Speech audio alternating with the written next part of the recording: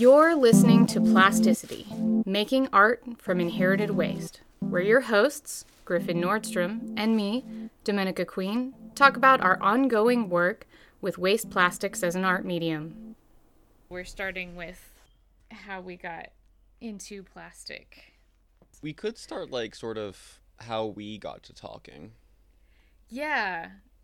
Okay, so did we meet on Instagram? Yes, our meeting was initially on Instagram because I think it was somewhere between the fall of 2020 and the late fall of 2021 that we started talking, and it was through Instagram because I think I sort of found you while I was sort of trying to boost my Instagram account numbers by following every artist I could get in West Virginia who would follow me back. Yeah. I remember. Which was low. Well, I mean, that's how you do it, right? And then, okay, hang on. I want to know the chronology of this. So, how long had you been playing with plastic before that? So my plastic stuff began, technically it was the spring of 2019. We had this project for the sort of one of the intro fine art classes. It was Foundations 3D, and we had this. It was the only project in college that I look back at and I have no positive thoughts towards, which is funny because No. it's my entire media now. Yeah, the project was we were going to make an inflatable, like a bounce house, but basically it was sort of introduced. You're using a plastic tablecloth, you're working in teams, and go for it. They didn't teach us really that strongly beyond the very fundamentals, which sometimes they, I think, purposely showed us the wrong way to do it, so we'd have to sort of that is learn very it. art school. Yeah. Yeah, it's. Let's give Those you were bad the instructions. Yeah. Purposeful bad instructions. It's literally, I think it was one of the quote unquote weed out students classes. Oh god. Which I think it did its genuine job. Mm-hmm. But I'm not saying I didn't have a great team, but my team was I didn't have good chemistry with anyone on my team. I think I was the only one who had any idea how to design stuff with mathematics and this will be 13, so this needs to be 12 inches and stuff like that. So basically construction and 3D measurements. Yeah, stuff. I was the 3D artist. I was the one who was doing construction. The art who were graphic design or photography or something like that, so they didn't really work with that much. Yeah. And so basically I took over as the team leader, so I was writing down with a Sharpie on all our pieces of plastic, cut here, cut here. The other guy was doing all the cutting. And then the girl was ironing, but she struggled with the ironing, so it ended up being me making all the math, sketching, all that stuff, marking it down, and then ironing. And then several pieces just got screwed up. It was dreadful. It looked like two pathetic columns, honestly. I was like, this sucks. But I like the idea so much. Oh my god. And so, okay, so this material was given to you purposefully. So somebody said, here, Yes. do something with this. Yes, use plastic tablecloths and an iron. Yeah, but we were basically given the plastic tablecloths and use a clothes iron and put parchment paper on between the two. So I did get that foundation like that. You can do this and not cause a fire. Yeah. From college. Yeah. Okay. Well, that's so funny. Well, I was also miserable when I started playing with plastic, but for different reasons. What is it about a miserable experience? It's yeah, let's do more with that. It's a challenge. Yeah. I think a challenge is generally enticing. So did you just keep playing with the tablecloths, or did that happen and then you went back to other mediums for a while, or? Yeah, that basically I did that. And let's say that was in March, maybe, of 2019. Mm-hmm. The next time I really screw with plastic was literally May, June of 2020. So it sat there in my back of my head. I was like, I don't like this for a full year before I was like, okay, let's do this again, because that was when I really started doing plastic stuff, and I didn't know for sure I was going to do it, but then everything else during that period flopped. Mm-hmm. So then I continued with plastic, because in 2020 during COVID and stuff, I applied for this. WVU had this called Sure Summer Undergraduate Research Experience, which basically you got paid to do quote unquote research, and students could apply to it. And there are certain, engineering might have like 30 slots. The entire College of Creative Arts, including music and theater and stuff, we had one. But I ended up getting it. Well, good. I ended up getting it, yeah, maybe partially because COVID, because that COVID thing happened. I was like, oh, I need something over the summer. So I literally was like emailing, like, I can do this remotely. Don't worry. I'm good at doing art stuff with whatever I can find on hand. Yeah. But I end up wanting to do a quilt that was sort of half plastic, half fabric, sort of thinking about like single-use waste versus like a quilt that's meant to last generations. And I did the plastic tablecloths, and that was my first time quote unquote quilting too. So I was literally working with both my aunts who are quilters, and they were literally like showing me how to quilt, and I was like, I want to do it with plastic. And they were like, that's not going to work with a sewing machine. So it was very weird, because it was I didn't even know to like do layers of the plastic. So it's a single layer of plastic tablecloth. Oh my gosh, that's so delicate. Do you still have it? I still have it. It actually got showed in the West Virginia Emerging Artists exhibition this right now. It's on show. Oh, awesome. And it won third prize. It is mostly in one piece. There's like a chunk where it somehow got torn, and there's strain where the plastic got poked or just pulled a little bit too much. And I was sort of like, when I was submitting, I was like, it's torn. I know it's torn. It's a part of the piece. Yeah. It's fine. Yeah. And they're like, okay, as long as that's intentional. Yeah. But yeah, I don't like it visually, but I have to respect it and acknowledge it, because it's really where stuff started working out. I just think that it's so funny that we both came to like similar pathways to messing with plastics through like traditional craft, because Right. Your bouncy castle did not work, but what if quilting? Yeah, the bouncy castle, easy, self-defined thing, terrible, hate it. I'm gonna try and run this thing through a sewing machine. Oh, that totally worked. Yeah. That's totally the thing I want to do now, I guess. So for me, I'm a person who loves so many things and so many mediums. I am a hobby collector.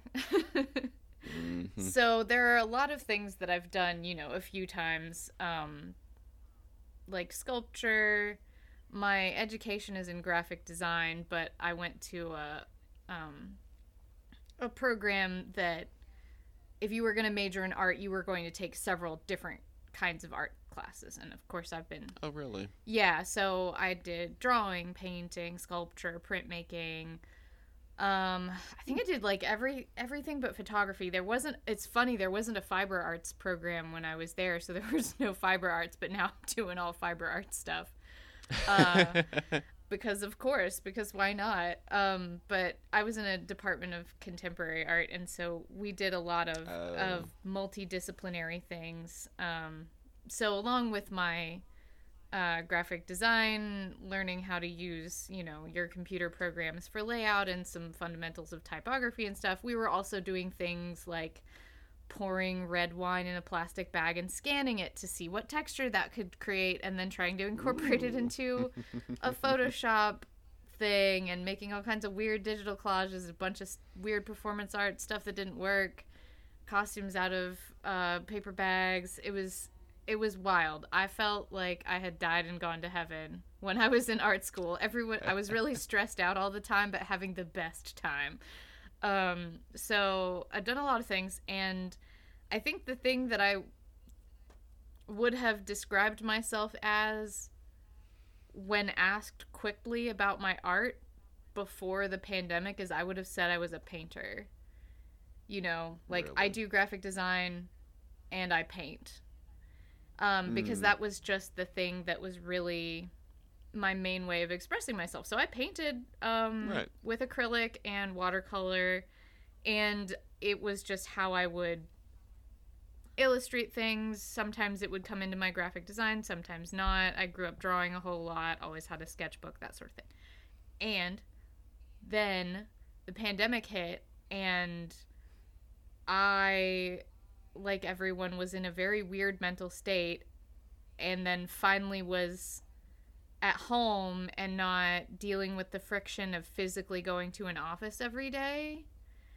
And I am very introverted, and not having to hang out with people all of the time just to get work done was just wonderful. But I was suffering so hard at the state of the world because I was like, this is not going to go well. There's no chance this is going to go well, because among the many things I love, I also am an enthusiast in biology. So I'm just sitting there doing the math and reading stuff coming out of the CDC, and I'm like, oh no. So even with the best hopes, I was like, this is bad. So I kept saying, like, well, okay, you know, silver lining, lots of time to be at home. And then I couldn't paint. I tried to draw. I couldn't draw. I tried to do so many of, like, my usual things, and I would just, like, never before I got a complete block on everything I wanted to do creatively.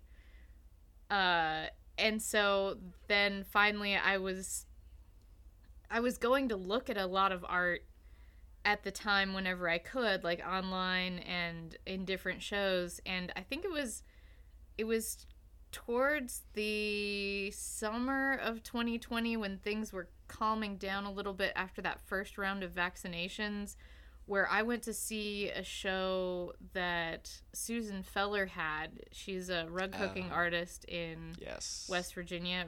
Very wonderful. Very talented. Yeah, very talented. Very, like, friendly as far as mentoring people who are interested. And I had never come across rug hooking before. And so I saw that show and was impressed, but didn't make any connections to plastic. But then it was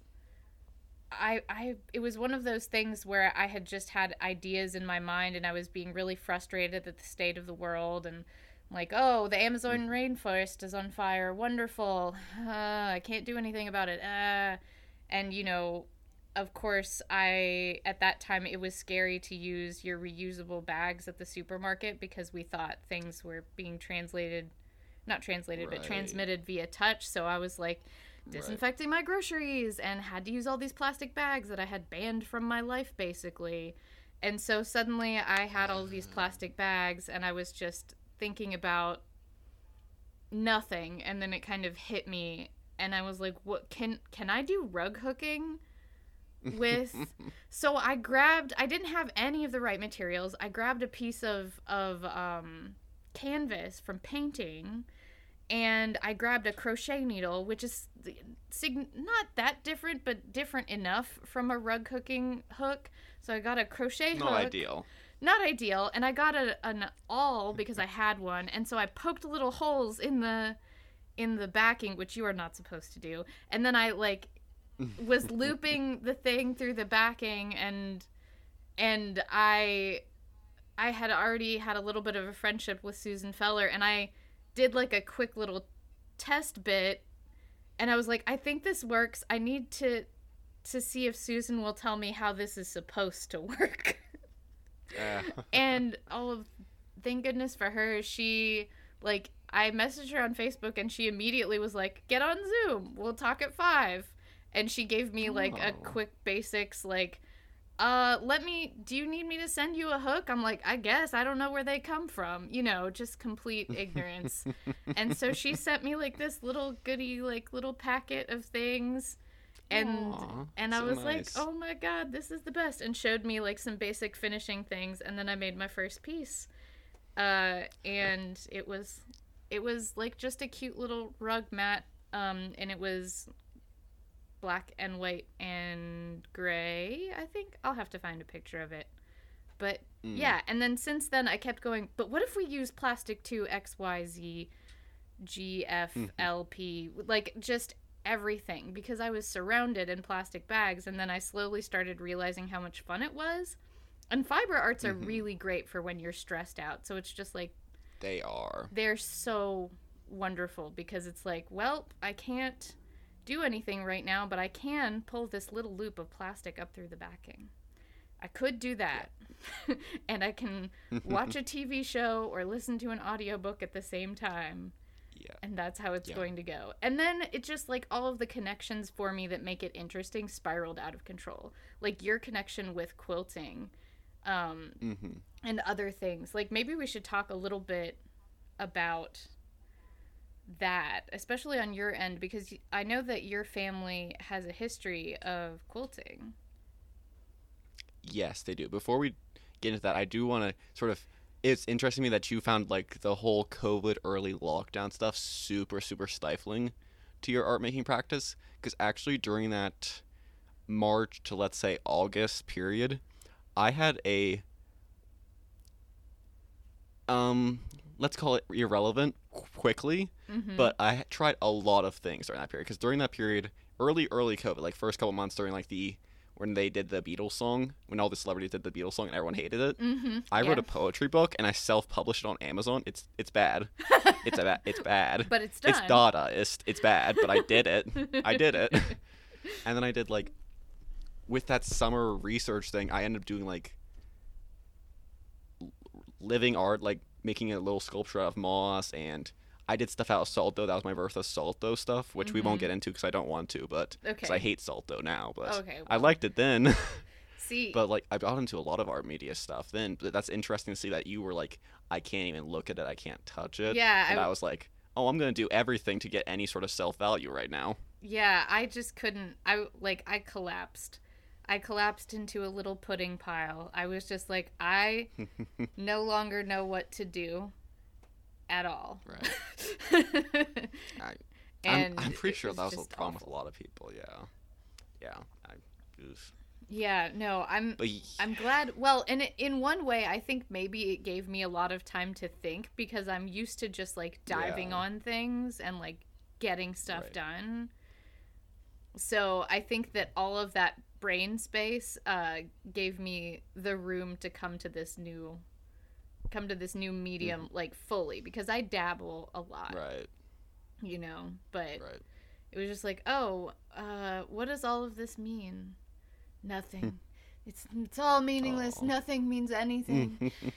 you know, like just total existential crisis. And apparently nice harsh reset. Yeah, a harsh reset. And apparently I react to existential crisis by sitting, doing nothing, and cleaning my house. That's what I do in existential crisis. Meditation and house cleaning. House cleaning is nice. I enjoy it for meditation and resets. Yeah. But apparently I needed it, so. Yeah. It seems to be working out. Yeah, but, weirdly, yeah. But yeah, textiles and like that quilting stuff has a long tradition in my family, because basically, for my knowledge, let's just say, because like it goes further back, but like I'm no family historian, so I don't really know all that stuff. But for me, it's my knowledge of it sort of starts with my great grandma Petey, who she was a quilter in the western end of Monongalia County, which is a rural area. Like Morgantown is in the eastern central side. The western end is basically, I'm related to basically everyone in the western end. Let's just say what it is. You're like, I can see my cousins from here. Yes, very. Every house is basically owned by a family member or someone we have had family connections with. So basically a family member. But yeah, that area is very rural. It's like that very Appalachian self-sufficiency thing. Yeah. Because she was quilting. She was she was selling milk. They had a business basically where people from like Morgantown, whatever, would drive into their area and be like, I want some milk, and they just sort of sold it. She just managed that. She made goose feather pillows, so she was fighting the geese, cooking, taking care of 5 to 7 kids. She was just doing all of that on a daily basis. Straight up homesteading. Absolutely. But that was sort of the homesteading too many kids thing, is sort of end up being issue for us because my grandmother was her oldest daughter, and basically they just couldn't afford to take care of 7 kids. Yeah. So the oldest 2 got sent to PD's parents. So my grandmother did not grow up with a quilter with those traditions. So my grandmother and my mom functionally do not sew. Like, they can do like the repairs and stuff, but they don't quilt really at all. Like, my mom was the oldest grandchild, so she would, hang out with PD while PD was, doing the daycare stuff, and she'd quilt on PD's quilts and stuff, just a little hand quilting stuff. Whether or not PD didn't just, untear those all out after my mom left is another point, but we're not getting into that. But, I mean, there was no craft knowledge. That it just died, basically. It just didn't transition whatsoever. The only thing that happened was my mom being the oldest and that sort of oldest privilege, I don't know, she ended up getting most of PD's quilts, because PD was making quilts like maybe a couple a year. They had a whole quilt circle and stuff, like tons and tons of quilts being produced. I'd say there's somewhere between 15 to 30 in my family home. So many. Yes, if some of them anybody here hasn't put together a quilt for themselves, I have not managed yet. It's just, that's so much work. It's a lot of time, especially whenever you're doing the fancy quilts. Because, like, a simple, like, 9 patch or something where you're just doing a bunch of squares, that only takes so much time. But, like, these are, like, 8-pointed giant stars all made out of parallelograms, and, like, quilting so much there's, like, not an inch that goes by without some level of quilting going through it. Oh, my gosh. Yeah, that insane level of quilting. And some of them were given to my mom. Some of them my mom took from other places. Yeah. Well, that's a lot of inspiration to inherit, right? Yeah, it's a lot of inspiration, but if you think about it, I didn't grow up in a quilting household, so it was sort of inspiration that went nowhere. It was like, I can draw a bunch of triangles, but I don't know how to apply that beyond that. So it was like sort of like this unused well of inspiration almost. Now that I actually can quilt and stuff, whenever I go and look at that stuff, it's like, oh, I get how to do this. Or, like, I'm trying to figure out how to make that happen through the sewing. But, like, only until I actually started working on a sewing machine and working with quilting did I ever actually start doing it. Because PD died, and I was like, she what? When did you start quilting? I quilted that plastic one, that half plastic one in 2020. That was basically my first quilt. I mean, PD, there's photos of me, like, quote-unquote quilting on one of her quilts where I was, like, younger than 8. Again, most likely getting torn out after I left, but I mean, she died when I was 8 or so. I didn't interact that much with her, so really it was 2020 that I even started, and I only got my sewing machine in December of 2021. So for literal sewing with actual fabric, I only began sewing with fabric, quilting-wise, in this past May 2022. That's crazy to me. Like, well, and I think that it's crazy because I also feel like I've gone way down the rabbit hole with all of the different plastic fiber art possibilities. But yeah, it really has only been since about then. I think, like, I didn't know how to quilt either. Although, on my end, so I come from an immigrant family. We're Catalan, so we're Spanish, from Barcelona, and I'm 3/4 Catalan, and so one of my grandparents is from West by God, and that's where I ended up.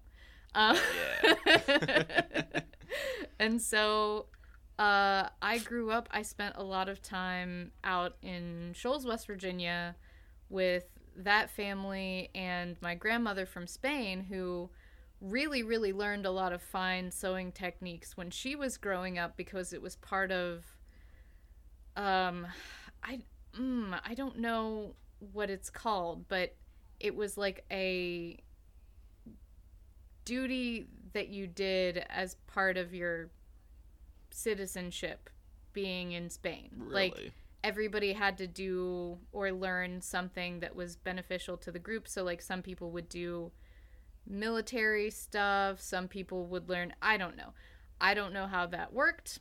It was quite a long time ago. It sounds interesting. Yeah. It sounds interesting. You know, like, some people could do military service, or you could sew. Yeah, like that's an interesting combo. I have this beautiful little sampler that she made as her final exam for this thing, and it was like lots of different ways to repair, add lace trim, doing different seams, and it's just like this one piece of, I think it's cotton. It's some nice cotton, and she's done like a bunch of different things to it, and it just looks like a really good, I mean, it's a really good technical example. It looks like a final exam, right. in cloth.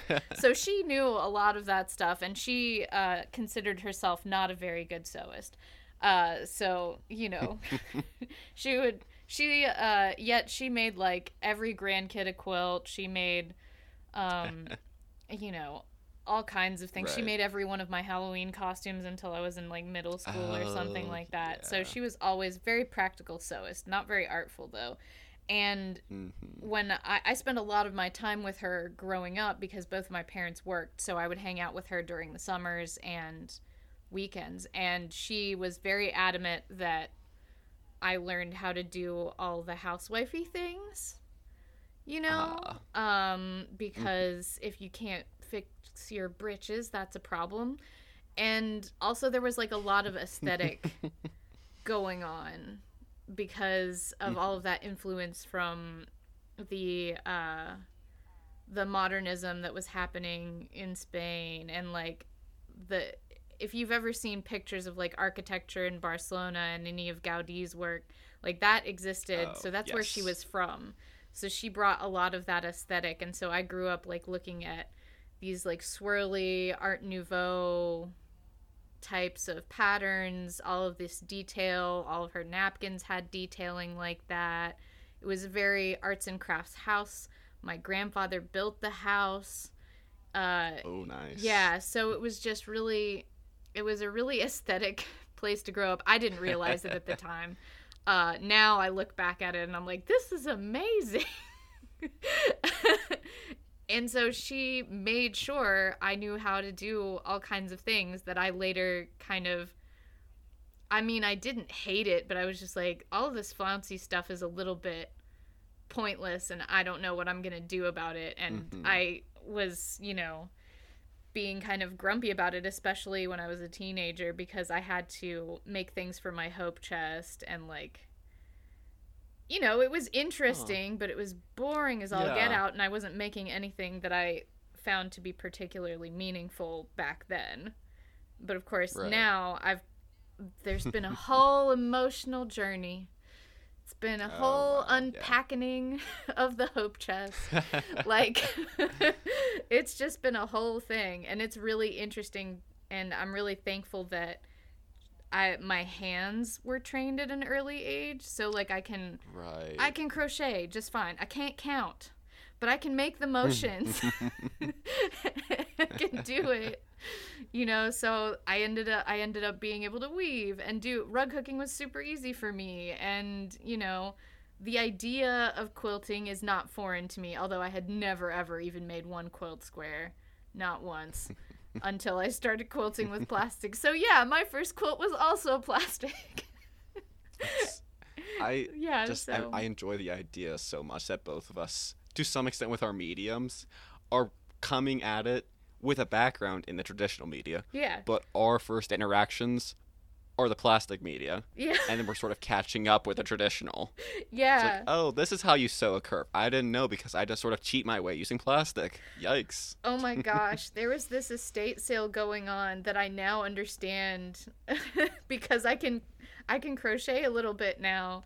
And I can weave a little bit now, and there was a fiber artist who was having an estate sale, and I had to stop myself from like going and buying like, you know, pounds and boxes and boxes and boxes of yarn because I'm like, well, I understand what to do with this now. That's precious.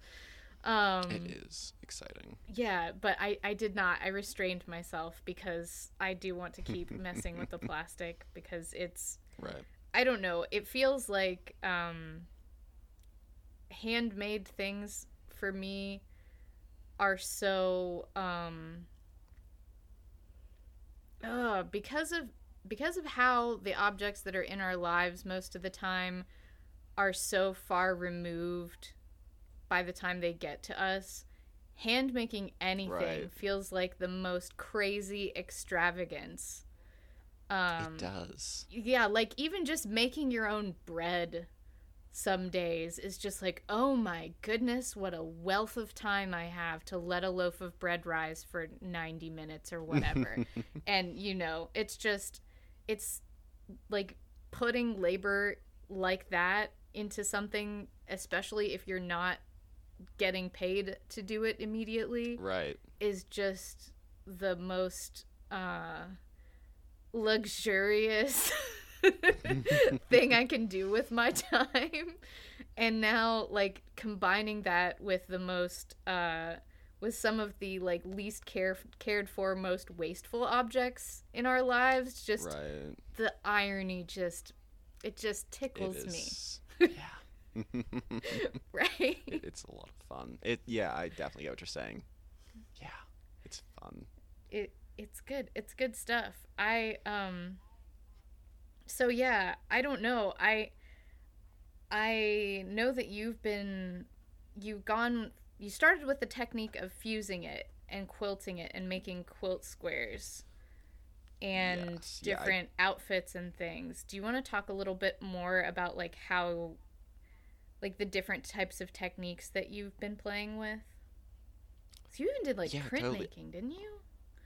Yeah, I've done a lot of weird things and a lot of dumb and bad idea things with plastic, but I've definitely like sort of had the game because I definitely I did a quilt in 2020 summer, Mayish, let's say. Mm-hmm. It was a weirdly long amount of time before I went back to making a quilt, the thing that actually was exciting and to some extent proved itself because I sort of did that and I sort of waited a few months till like January, February 2021 winter thing. I was really focusing on making sellables, making little products. So I was making little Mm-hmm. throw pillows and stuffing them with like scrap plastic where you have like those wrappers and stuff that you can't use for Yeah. iron fusing, plastic fusing. Mm-hmm. I just shove them full of that. So I was making throw pillows and like flat pieces like an 8 by 10 or an 18 by 24, those like things that you can just shove in like a cheap poster frame or whatever. Yeah, And I was yeah. really hoping to like sell them, and I was screen printing on plastic. I found that one out pretty early. That one is to some extent feasible, not on garments. I tried it on a garment, it did not work. Fun fact.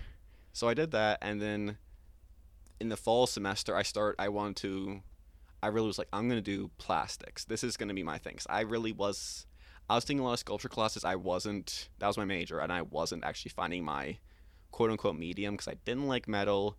Wood just didn't wood just didn't work with my like how I work. It was just Mm-hmm. too slow, too dangerous. I couldn't do it. If I can't do it wearing a blanket over my shoulders, it's Oh, not gonna last that is long. such a big deal for me too because I have toyed with Yes. making things out of plastic for a long time, but if I need like a workshop grade workspace to do something, Mm-hmm. it's probably not Yeah. getting done. I don't like it. I don't like having to get dressed and be like, have this like sort of like, if I wear a blanket over my shoulders and I go near a sander, that's gonna end badly. Yeah. Well, I could either remove the blanket or the sander, and I'm gonna choose the sander. Actually, thank you very much. Yeah. Oh gosh. And I mean like I would daydream about because I like too many things. I will read about anything forever. And I would like daydream about like, well, what if I got the parts together to make one of those precious plastics chippers and then a melter and an extruder and then I'm Mm, just like, I do not want to set this up. I don't want to I wanna do actually it. like the time that it would require is not how I want to spend the time. Like I I don't wouldn't want do it. closed-toed shoes and goggles Mm-mm. and work gloves. Oh my gosh, work gloves irritate the bejesus out of me in a way that I've never been able to completely come to terms with. Like I Yeah. need to use my hands. I need to feel things.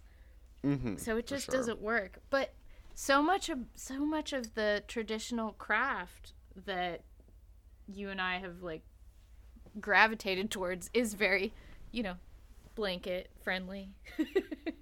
Yeah, exactly. I mean, sometimes the blanket will come off if I get too hot, but then if I get cold, I'm just going to put that thing on again. Like, I will do it whatever I'm feeling comfortable with. Sometimes I'll wear shoes, sometimes I won't. Sometimes it's just, I just like that fluidity to it.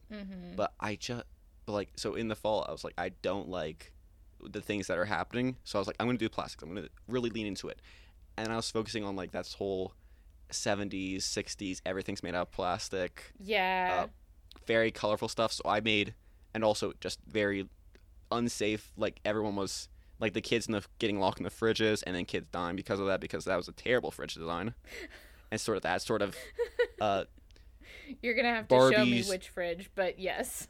Oh, there used to be one in my house. They were throwing it out, and they literally had to bust it up, like destroy it, just in the very limited case that a kid crawled into it, because they lock from, you can't open them from the inside. Oh my There's god. whole safety rules about that now. So plastic Yeah. safety hazards from the 60s and 70s. Exactly, like that whole like it's Barbie's dream house, but also there are 70 things in your bathroom that can and will kill you, and you just don't know about it. So I did a plastic nursery, like for a baby. So I did a baby quilt, a diaper, the mobile, and little like plushies, little baby plushies, all out of plastic tablecloth, and it was like this garishly loud, bright yellow, bright green party tablecloths. Yeah. It was. And I was just, it was sort of like an installation thing. And by the end of it, I was drained by it, and I was confused by it. Because then I had like I welded this giant baby crib thing. And then I just had to deal with that existing now. And all those little pieces. And I'm like, I don't like dealing with this. So I was like, you know what? Let's just randomly try and do a quilt again. So I did this L-shaped quilt that's now been in a couple of shows. And I actually used plastic bags. Like that was where I've been using plastic bags some to make those like sellable products, the pillows and stuff. I was using the plastic bags for that, but I had never like made a whole thing, an actual big piece out of the plastic bags. And that L-shaped quilt was amazing. It was so exciting. I had so much fun with it, and it was so much faster than the baby nursery thing. And then it didn't take up much space because, that's one of the beauties about fabric, plastic things coming from a sculpture perspective, where it's like, here's my 10-pound thing I have to lug in my giant truck. And it's completely useless, and I pray to God I get it into a show or something so I don't have to deal with it for a few months. Plastic, I rolled up, I put it in a box, I shoved it in my bed. It doesn't matter. Yeah, I love that I can just like literally, some things I will literally wad up, just put it in a bag. Or sometimes I roll it if it has some detail on it that I don't want it to get mushy because I don't want to straighten it back out. It's just like chonk the things into a box and go, it's gonna be fine. No, we don't need packing peanuts. Nice. It's so nice to deal with that. So I started doing that, then I started getting into the garments, making more plastic quilts, because that was sort of that fall of 2021, October to March. That was like my weird plastic renaissance thing, as I'd like to describe it, because I was wall hanging quilts, ceiling hanging quilts, floor pieces, garments. I was doing intaglio printmaking, screen printing. I organized a print exchange with a couple other people at the AVU in the printmaking program, and I was doing all this stuff all at the same time. I produced like 30-ish pieces in that 5-month period because I was vibing hard with it.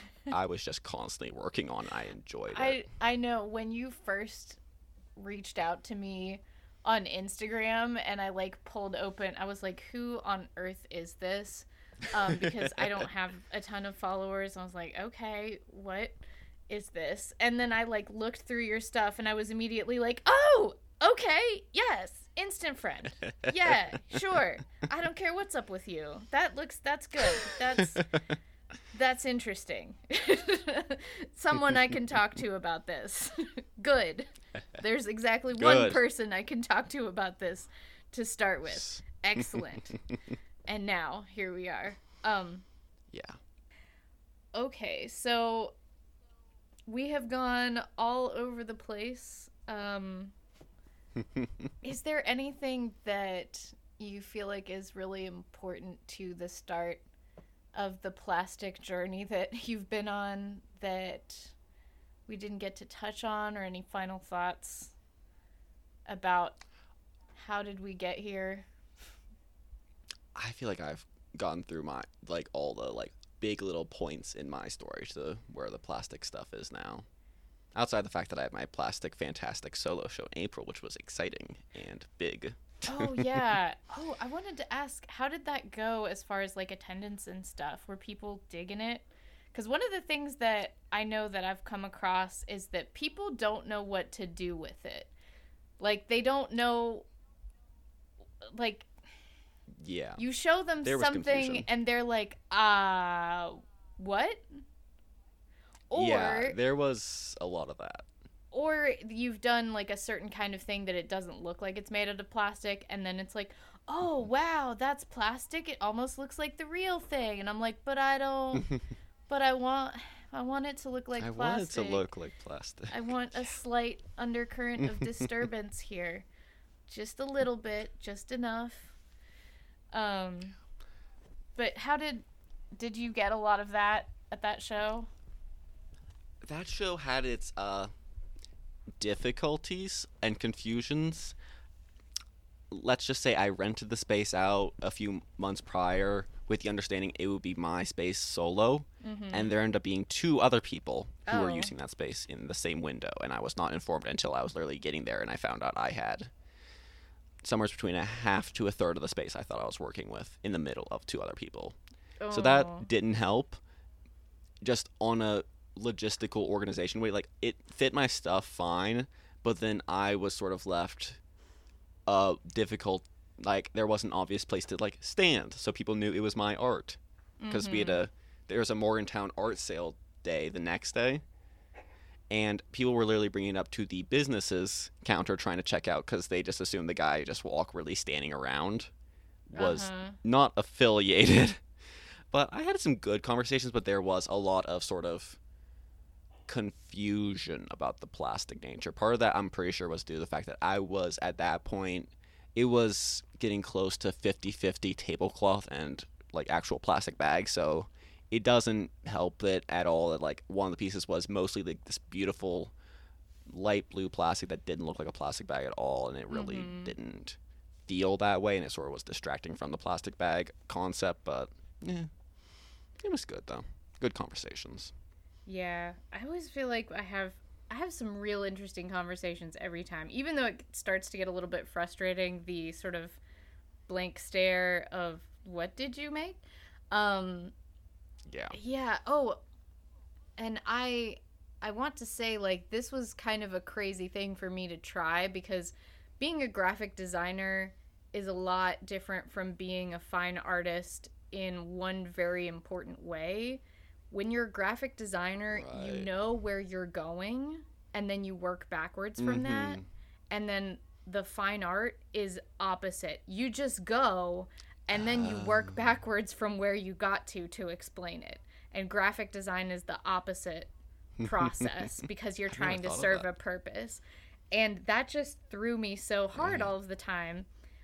But with this, I clearly needed to go somewhere, and I almost stopped doing it. I almost stopped, like, it was like, oh, this was a pandemic thing. You know how people let their sourdough starters die? You know, like, I thought, oh, this is a pandemic thing. Maybe I should quit it. I almost stopped, but then I thought, no, I think this is some really good, deep, interesting stuff and has a lot of potential that I think that I want to continue to play with. It's at least entertaining for me. And so I actually reached out to a couple people other than just Susan, who Susan was on board because she is just on board for things. She's really encouraging. But it was really, really hard for me to like actually reach out for critique, because I have been out of art school a lot longer than you. And I finally was like, oh, I have some arty art, and I need to talk to arty artists, not designers or salespeople about this. And so I reached out to Right. Emily Prentice and I reached out to Robbie Moore. And Robbie Moore is the executive director of the Beckley Arts Center. And I just showed him my work and I was like, is this anything? Like, it was such an awkward little Zoom conversation. I was just like, I don't know. I just need somebody who has a fine arts context to tell me if this is anything. But that was really great. And it was so good because both of those people were like, oh, yeah, that's something. That's a good weird. And I'm like, okay, we'll stick with it. And then Robbie had this really incredible show. I will have to look up the name of it and maybe we can include it with some of the episode descriptions. But he curated a show. Oh, I remember. It was called Social Studies. And it had so much good, interesting work in it about all of the unrest that was happening at the time, all of the climate crisis that continues to happen. And so he invited me to include a couple of pieces, and that was just such a big deal to me. And I was like, okay, we are in the conversation.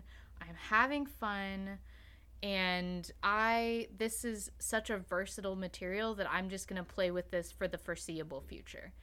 And so between him inviting me to participate in that and Emily, who I respect a great deal, seeing it as something that was layered enough to be interesting, I was like, okay, that is enough validation for me. I'm going to keep playing and I'm going to actually show people my work. And so since then I have just been trying really hard to put myself out there whenever I can.